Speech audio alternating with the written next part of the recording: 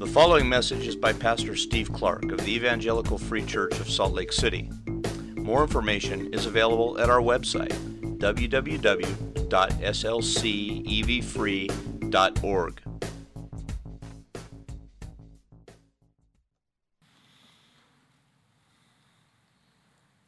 Fathers, we sing that, we acknowledge a great blessing and opportunity. You have sent Christ for us.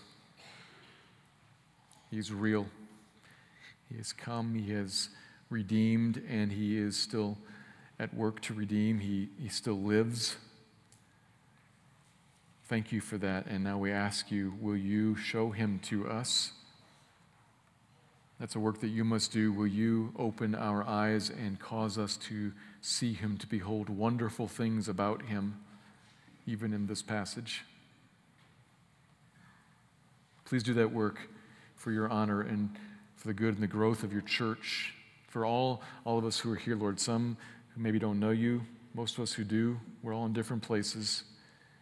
We all need you to draw near and show us Christ, so please do that. Reveal Him, build your church, honor your name. Thank you, Lord. Amen. We all have plenty of experience with being unable to see something that's right in front of our eyes. Word search puzzles, Where's Waldo drawings. Maybe a little more serious, different way, the bad character signs that a, quote, friend is giving off, that everybody else seems to be able to see, but you think she's great. Can't tell. You miss it. We think of lots of examples because this is a common part of life, not seeing what's really there. Not because you're physically unable to see it, but because somehow or another, for some reason or other, internally you don't properly process it. You don't make the right connections in your mind or heart. You don't realize, don't grasp, you don't see it. You're blind to it. The Bible takes that all one step further. That's a normal part of life here. And the Bible takes that one step further. When it comes to spiritual truths about Jesus, for example, we all by nature don't see what is true about Him. Because by nature we're blind to it. Spiritually blind. To Him, to who He really is, what that all means for us in every situation, in every day of our lives. It's right in front of our eyes, and people are naturally blind to Jesus. Completely so, to start with, but then, in a way, partially so. You might say we're spiritually impaired, if not blind. Completely so to start, and then partially so as we move on from there. And that's what brings us to our passage in Matthew chapter 9. Last week, in verses 18 to 26, we saw the authority of Jesus displayed in some remarkable ways in those two interwoven stories there. He first healed a woman who'd been bleeding for 12 years, a remarkably merciful gift to her. But then more amazingly, He raised a dead girl back to life again. Shocking. Alarming, in fact, even. And also very important because of how that particular miracle is a particular piece of evidence that Jesus actually is the Messiah that He was claiming to be all along. There's not just a display of power, there's also a message in that. It's a statement. This is the one in whom the resurrection begins, like He said. And word of that event spread throughout all the district. It went far and wide, this evidence of who Jesus is. It was right in front of everyone's eyes. Some saw it, but most didn't. So we're going to talk about blindness today in verses 27 to 34 and how Jesus can heal that. So let me read the passage and then draw from it two observations. This is Matthew 9, beginning in verse 27. And as Jesus passed on from there, 2 blind men followed him, crying aloud, "Have mercy on us, Son of David." When he entered the house, the blind men came to him, and Jesus said to them, "Do you believe that I am able to do this?" They said to him, "Yes, Lord." Then he touched their eyes, saying, "According to your faith, be it done to you." And their eyes were opened. And Jesus sternly warned them, "See that no one knows about it." But they went away and spread his fame throughout all that district. And as they were going away, behold, a demon-oppressed man who was mute was brought to him. And when the demon had been cast out, the mute man spoke, and the crowds marveled, saying, "Never was anything like this seen in Israel." But the Pharisees said, "He casts out demons by the prince of demons." Matthew chapter 9. So, 2 observations from the passage. Here's the first, slightly longer. On the basis of faith alone, Jesus gives sight to the blind. On the basis of faith alone, Jesus gives sight to the blind. Verse 27 begins with 2 blind men following Jesus, crying out, making a big scene in public. And the similarities, as well as the differences between this story and others, leads a lot of people into discussion of this, that, and the other, trying to figure out which other story is this one a duplicate of. Because there are lots of opportunities to see connections here. I think the best answer is that it's not a duplicate of any of them. It's its own standalone story. But to be honest, there are a lot of blind people healed stories in the Gospels. In fact, it's the most common recorded miracle of Jesus. Blind people healed. And that itself is important to realize. Because the miracles of Jesus are almost always about something more than just the bare miracle itself. I mean, it is, but it's about more than that. Last week, for instance, the stopping of the bleeding from the womb and then the raising of the dead, that's not just about helping out a sick woman and a grieving family. It was that, but really it's pointing beyond that to something else about Jesus, showing that he's the one who gives life, even resurrection life. He's Lord over life. He saves it, and it's meant to make us think about spiritual life and how he's the Lord over spiritual life, how he saves spiritually and even brings people from spiritual death. Physically, yes, and also spiritual. It's supposed to make us think about that. And so now here, and so often elsewhere, blindness. Physical blindness, for sure, absolutely. And it's meant to make us think about another kind of blindness that we can't fix either. Spiritual blindness. The inability to see, spiritually speaking. To see spiritual realities in a believing way, in a way that is more than just intellectually understanding, yes, I know that is true, but in a way that moves into life and shapes how we are. It leads us to conform our lives in some way to it. We get it. And the Bible depicts such blindness in kind of 2 general ways. First, in an absolute sense, spiritual blindness, the person who is not a Christian is absolutely spiritually blind.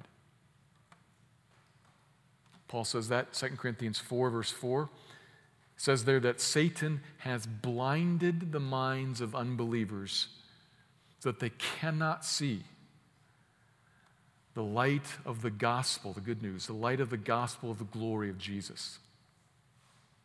Unable because they're blinded by Satan. That's absolute, and that's all non-Christians, unbelievers there. So, as I say that, let me just, a little aside here. Maybe that's you this morning. You're not a Christian this morning, and what you just heard sounds kind of insulting. It's not meant to be insulting. I know that often we use language like that, hey, this person's blind, and what we mean is something is wrong with him or her, and it's an insult. But notice what the Bible says is that Satan has blinded the minds. It's really not an insult of you. It's talking about something that's happened to you as an attack from someone else. It's alerting you to a problem that you have. And as we're going to see, Jesus is offering a solution to that, to how you have been attacked and hurt. But the Bible's point is that a blindness, there's a reality about spiritual things there that the non-Christian does not see. That's the first sort of blindness. But there's also plenty of biblical evidence about a second sort. Something that the most of us here who are Christians also see, also face. Paul again in Ephesians 1, praying for Christians in Ephesians 1. Prays that we would have a spirit of wisdom. And to condense a long prayer there, he essentially is saying, Lord, would you intervene to enlighten the eyes of their hearts? To enlighten the eyes of our hearts so that we may know the hope to which he's called us. That's Christians. Our hearts can be darkened. Our eyes can be, if not blind, impaired, clouded over.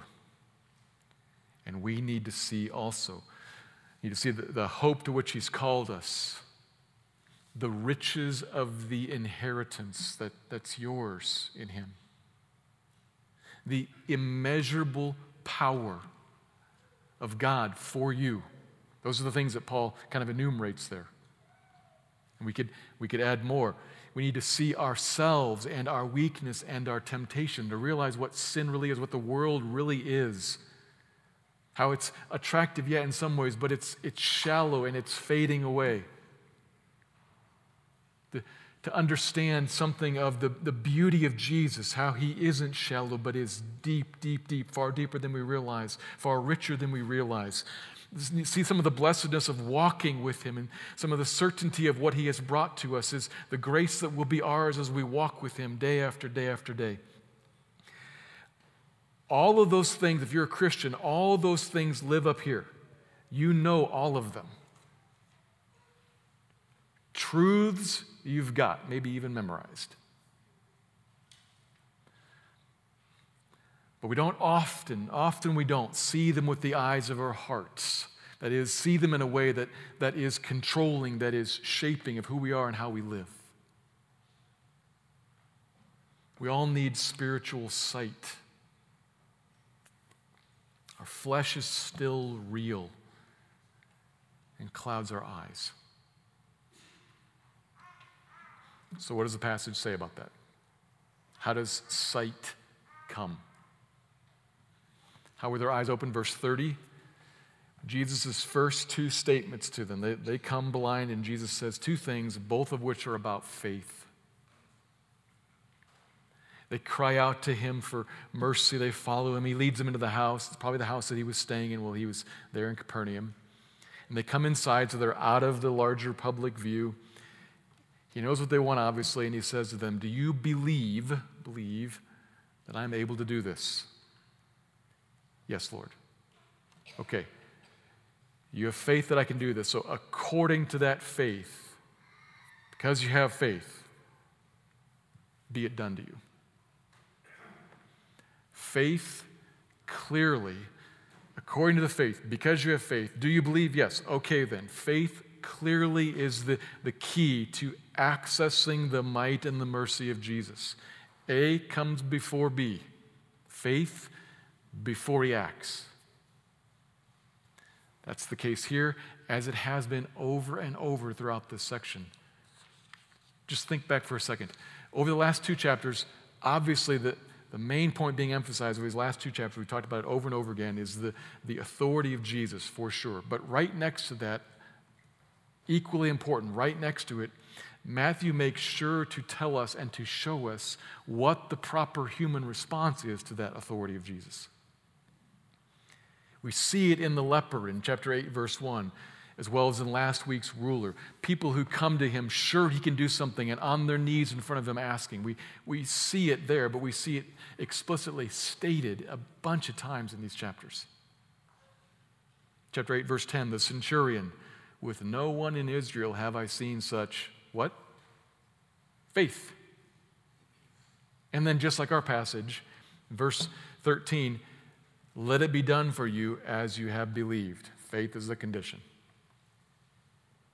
He has that even though he's a Gentile. The disciples have it just a little bit when they're in the boat, panicked and desperate. O you of little faith, that's verse 26. They have faith, they come to him.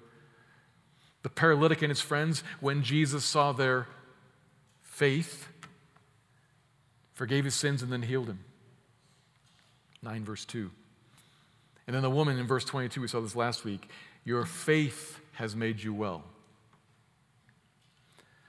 Faith is why the leper ended up cleansed, why the centurion's servant ended up healed, why the boat didn't capsize, why the paralytic was forgiven and healed, why the woman stopped bleeding and was restored, and why the dead girl was raised.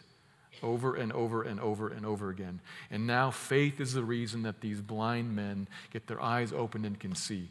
We must have faith, A, if we want to experience the mercy and might of Jesus. B, faith.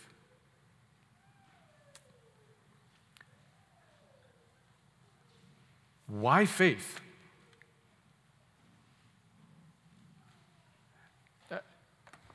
I'm preaching to a Christian church here, and so I imagine that as I say all this, there's a,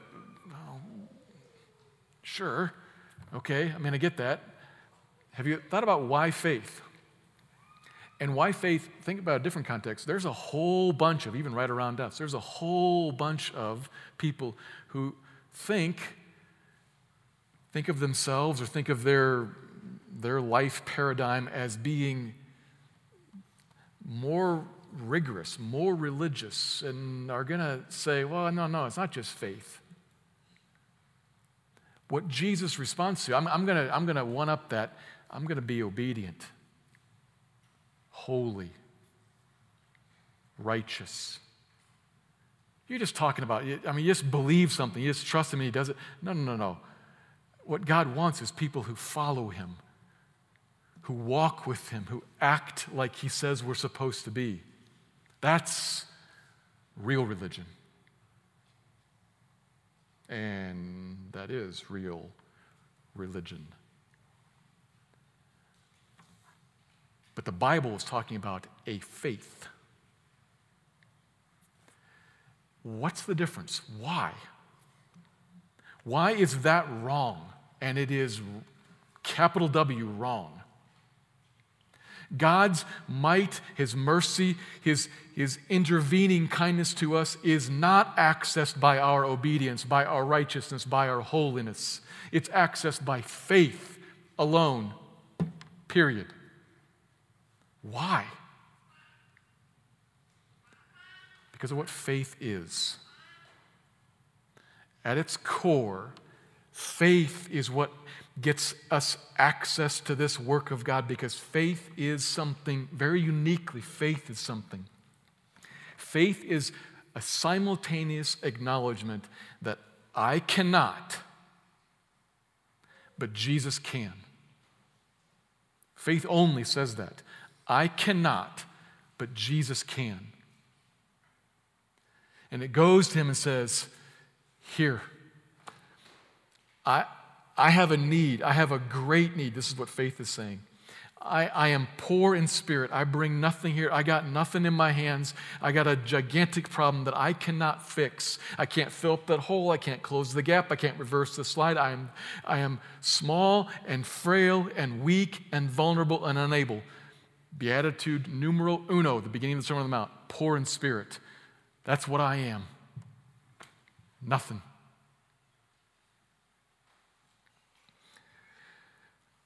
Here I am. This is real biblical faith. I have a problem I can't fix, but Jesus can. And he goes to him and says, this is what I am, this is what I have, but you reign over all things. So here's my need. Nothing in my hands I bring. I don't partially cleanse my leprosy. I don't tamp down the storm just a little bit first. I don't move her from dead to coma. I bring nothing but leprosy, raging storm, and death. Nothing else. But here, you can deal with it.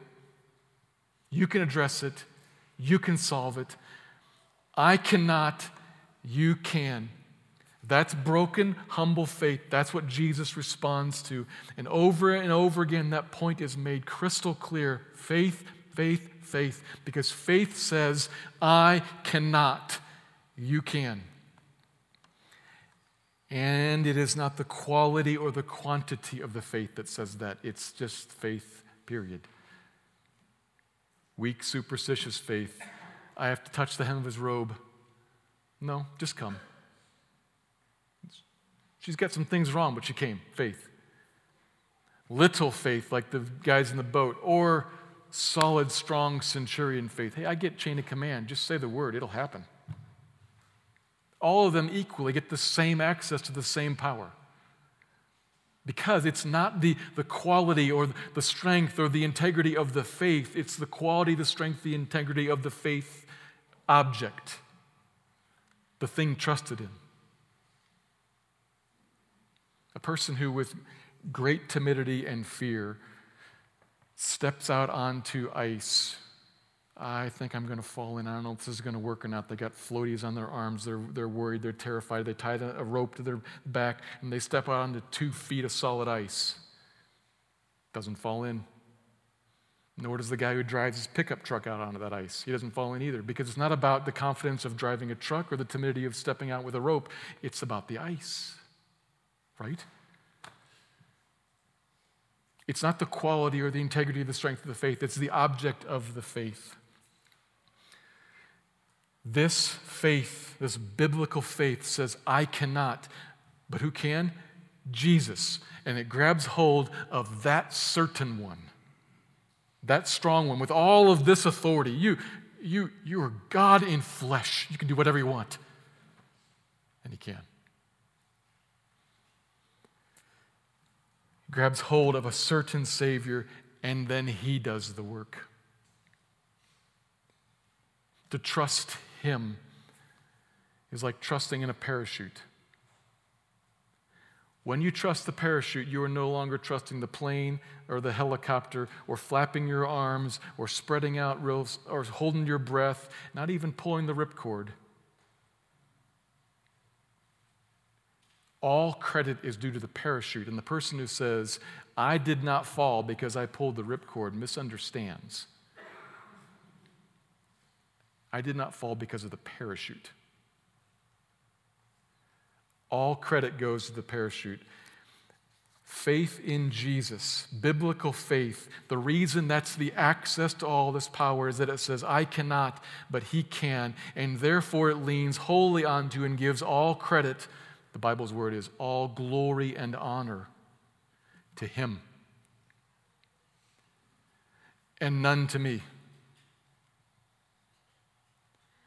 All glory and all honor is his. Faith is the one that accesses that mighty mercy of Jesus and leads to deliverance in countless ways. All these chapters and all these miracles are showing us countless ways, but this one in particular should make us think about, all these ways, especially spiritual blindness. So we're going to think about that one. Maybe you, wherever you are today in particular, maybe there's some other situation that you're facing, and the first part of that, faith in Jesus to intervene in mighty mercy, maybe that's more relevant for you in a particular situation. That's true. Go with that. But we're going to talk specifically about what this passage brings up, blindness.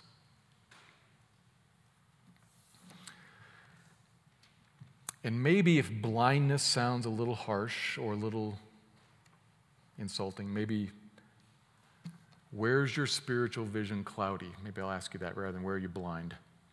Where's your spiritual vision cloudy?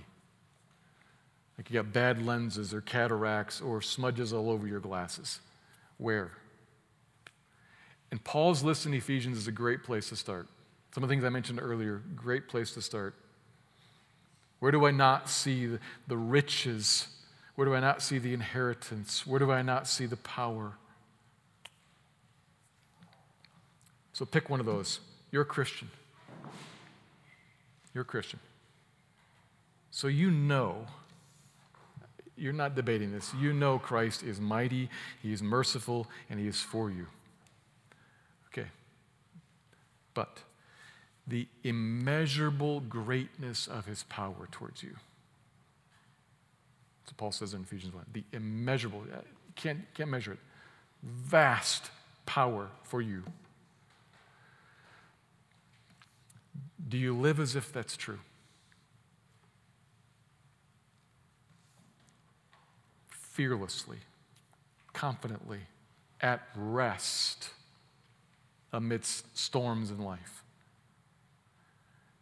Storms come, they're going to blow us off, and the person who says, I see the immeasurable might of God for me, the storm blows you off, and that person says, okay, I don't get how this works out, but I know that He does knots. So here, He's really mighty, really good here, and rests in that.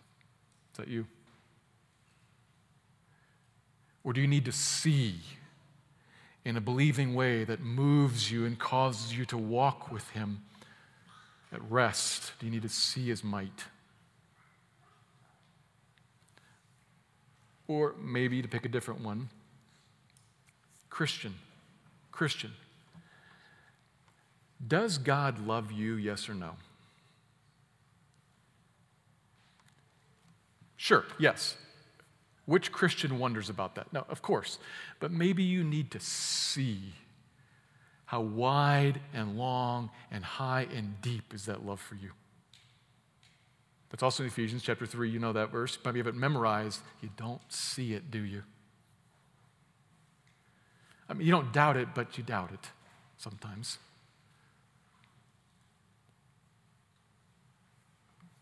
Something else. What is it for you? It's probably something that you know. You're a Christian. There's stuff that you know. You've got the verses memorized. You know where that is. You can tell. You've actually advised it to other people. But there's some way that you don't see seeingly. And what comes out in life is some sort of temptation or some sort of anxiety or some sort of bitterness or some sort of discord or some sort of I don't talk to other people about Jesus because I think I'm actually feeling kind of vulnerable here. I'm afraid. I knew somebody once who, in writing, talked about the fear of man and the might of God, and working through all of that, said, okay, so the people who still think they completely trust in the power of God for them, how's your witnessing life going? Gotcha. Probably got us. Because if we actually saw, confidence would come. An appropriate boldness would come. A gracious boldness would come. What is it for you? Take that to Him. Take that need to Him. Lord, here's my need. I know some things, but these don't shape my life. These don't control me. I see them, but I don't see them. Help, open my eyes, cause me to behold wonderful things from your word about how your power is for me, about how you love me, about how secure I am in your hands. Whatever it is, open the eyes of my heart, cause me to behold wonderful things from your law. Those are the prayers of a Christian saying, help me with my sight. Come in faith, poor in spirit, and He will act. In particular, He will give you the spirit of wisdom and revelation that you will see. He'll fill you with the Spirit. And incidentally, if you're not a Christian, and like I said earlier, you hear the Bible's assessment that you're spiritually blind because the enemy of your soul has attacked you. Notice something here. There's a word of hope here for you also. These two blind guys were blind, and they knew they were blind, and they came to Jesus for help with that.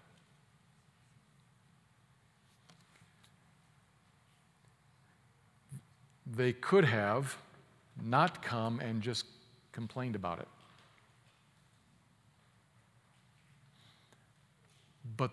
They came to Jesus and said, I got a problem that I can't fix, but I think you can. Now, how is it that they saw the problem? How is it that they came to understand Jesus? Why is it that they went to him? Doesn't say here. We could talk about that from other Bible passages, but the point here from this passage is blind, they saw something.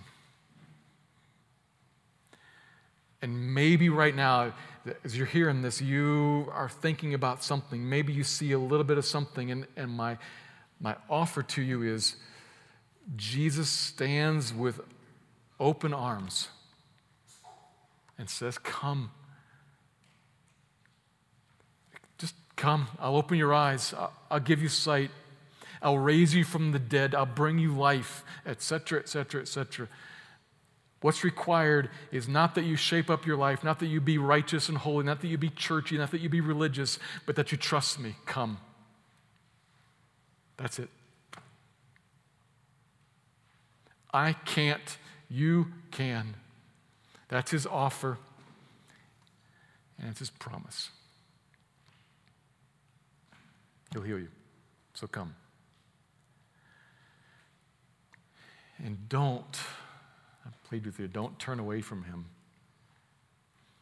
Don't walk away like the people of verses 33 and 34 did, which takes us to the next observation. So, the second point, a warning to us: beware the spiritual blindness that leads away from faith in Jesus. Beware the spiritual blindness that leads away from faith in Jesus. Come to this point in part by noticing where it sits here in the larger context of Matthew's whole gospel. Very beginning of the gospel, chapter 1, verse 1, we get the genealogy of Jesus Christ, the son of David, the son of Abraham. That's the very beginning of the gospel. And then you may recall, if you were here way back then, that the genealogy is then told so as to emphasize for us David. This is the son of David, the one the covenant with David is about. This is the Messiah, the son of David. Matthew introduces him, and then the rest of the chapters leading up to here are showing that, proving it, elaborating on it. Brings us to our passage today, and seen in that larger context then, the two blind men called Jesus what? The son of David. First time in the book that's a title assigned to him by people. They get it. Chapter 1, verse 1, to them, they get it. He's the Messiah. That's what they're calling out. And that's probably why Jesus deals with them in the house, in private, and then tells them not to tell everybody about all this, because they're crying out, Messiah, Messiah, have mercy on us. And people don't understand what that means. And so they're going to spread a message that's very confusing, so don't, please. But they get it. A couple of them there. They get this is the Messiah. They understand, and they speak a verdict. You are the son of David. But we see this verdict idea, especially in the second paragraph. Some unnamed people bring a demon-possessed man who's mute. He's got a demon in him. Demons cast out. He speaks. He's healed.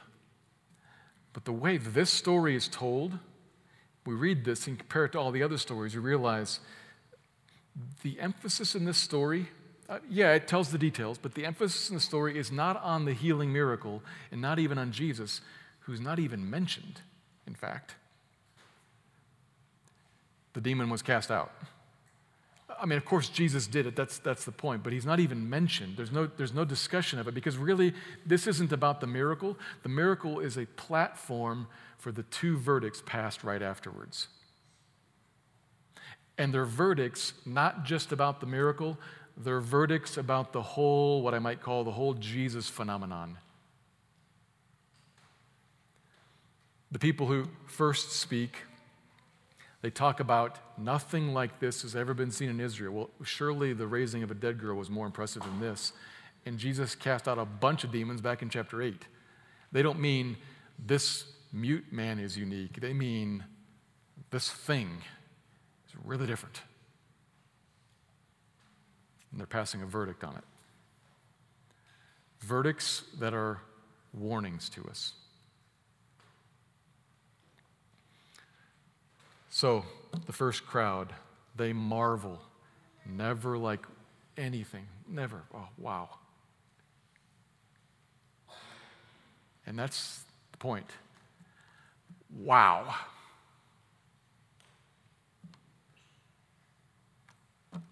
Seems pretty good, I guess, huh? Like they're impressed, they marvel. Never have we seen anything like this in all of Israel's history. What did they say about Jesus? Or, to ask in a different way, what conclusion about Jesus did the crowds draw from all the evidence? All of these healings are telling us something about Jesus. They are displaying the authority of Jesus. What conclusion about Jesus did the crowds draw from this? Nothing. What they came away with was, wow, this is amazing. And that's it. That's not the faith that draws them up close to Jesus and accesses for them the might and mercy. It's subtle rejection. They're impressed with the show.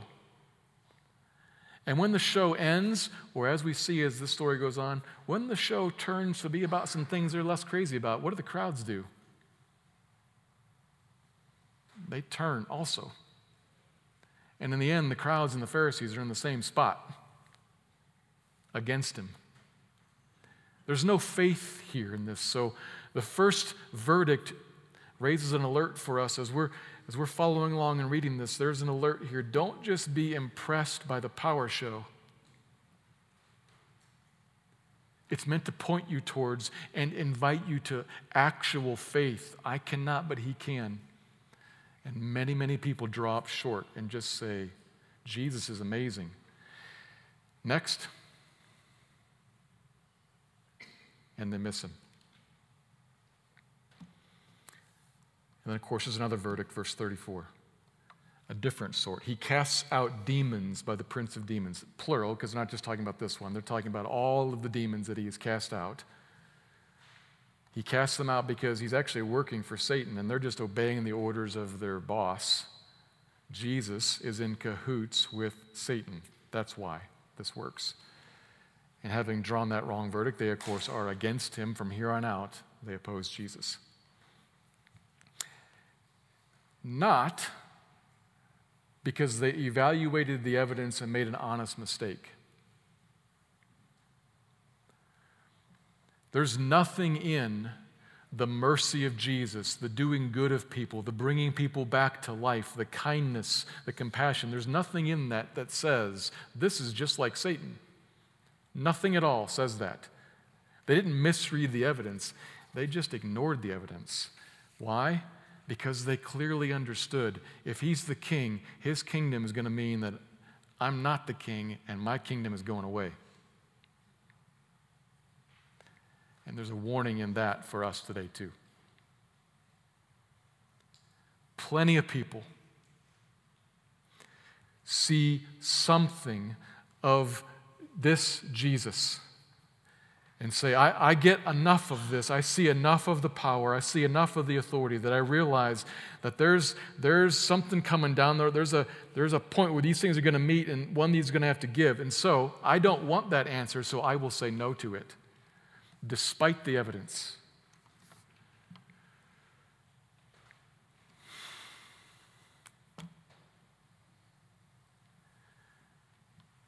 That's bias and prejudice. Never mind the evidence. I want what I want, so I'm going to reject him. Much of the world, is that you?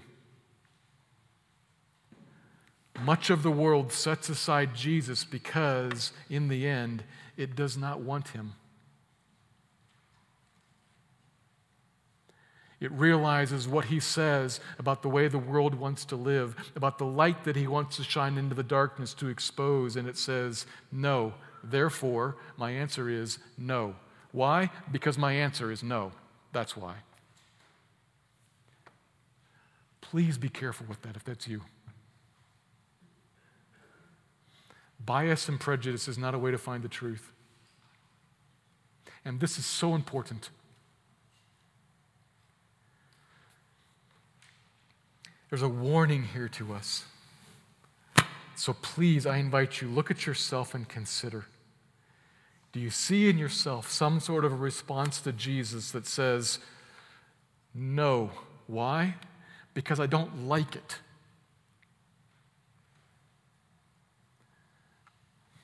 Friend, that's not an answer. That's a response from prejudice. That's not an answer to the truth. That's not an exploring of the evidence. That's not a seeking what is right and proper.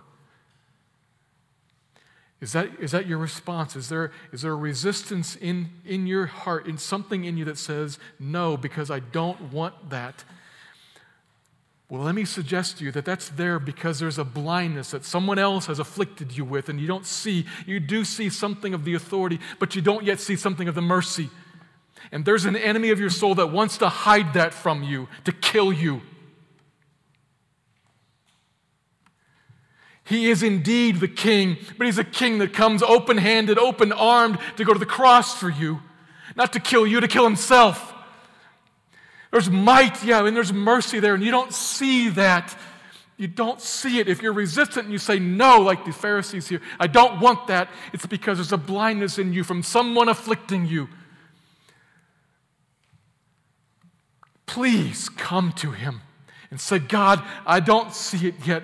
If there's something in you that notices resistance, but maybe there's something else in you that's saying like, wait a minute. Why?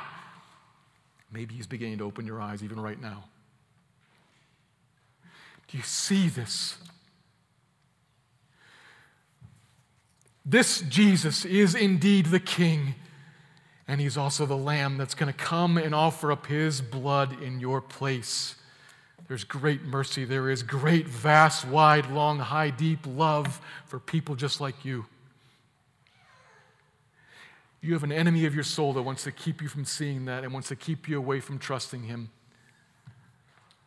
And all Jesus can say is, look at me dying on the cross. There's evidence. Will you look at it? Please look at it.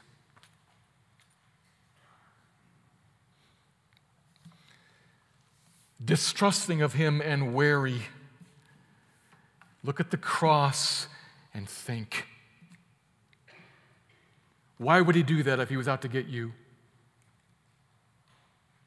It's because he's out to get you, to save you. That's why he did that. Come blind, not seeing some things, but seeing at least this, that Jesus is able to save. Jesus is able to open your eyes to see all the rest of it, but Jesus is the one that you need. His cross is the payment that you need, and his offer is the mercy and the love that your heart wants. Come.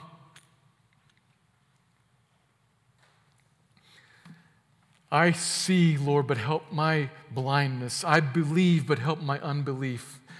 That's an offer that Jesus always responds to, open-armed, graciously. God, open my eyes. Call out to him like that in surrendered faith, and you will find him good, and you will find life. That's his promise and his offer. Come.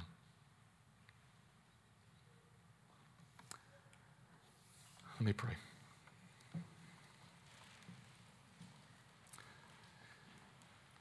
Lord, I thank you that in mercy, you consistently over centuries open eyes and draw people to you. Thank you for doing that. Thank you for doing that for me. In my blindness and my lostness, you reached out and grabbed me. Thank you. You've done that for so many of us. Would you do that for more? Please open eyes and save. And then for those who are saved, open our eyes still further and cause us to behold wonderful things, further still wonderful things, and cause us to walk with you. Thank you for your kindness, Lord. We love you and we trust you. Amen. Thank you for listening to this message by Pastor Steve Clark of the Evangelical Free Church of Salt Lake City in Salt Lake City, Utah. Feel free to make copies of this message to give to others, but please do not charge for these copies or alter the content in any way without permission. We invite you to visit our website at www.slcevfree.org or call us directly at area code 801-943-0091. Our mailing address is Evangelical Free Church of Salt Lake City, 6515 South Lion Lane, Salt Lake City, Utah, 84121.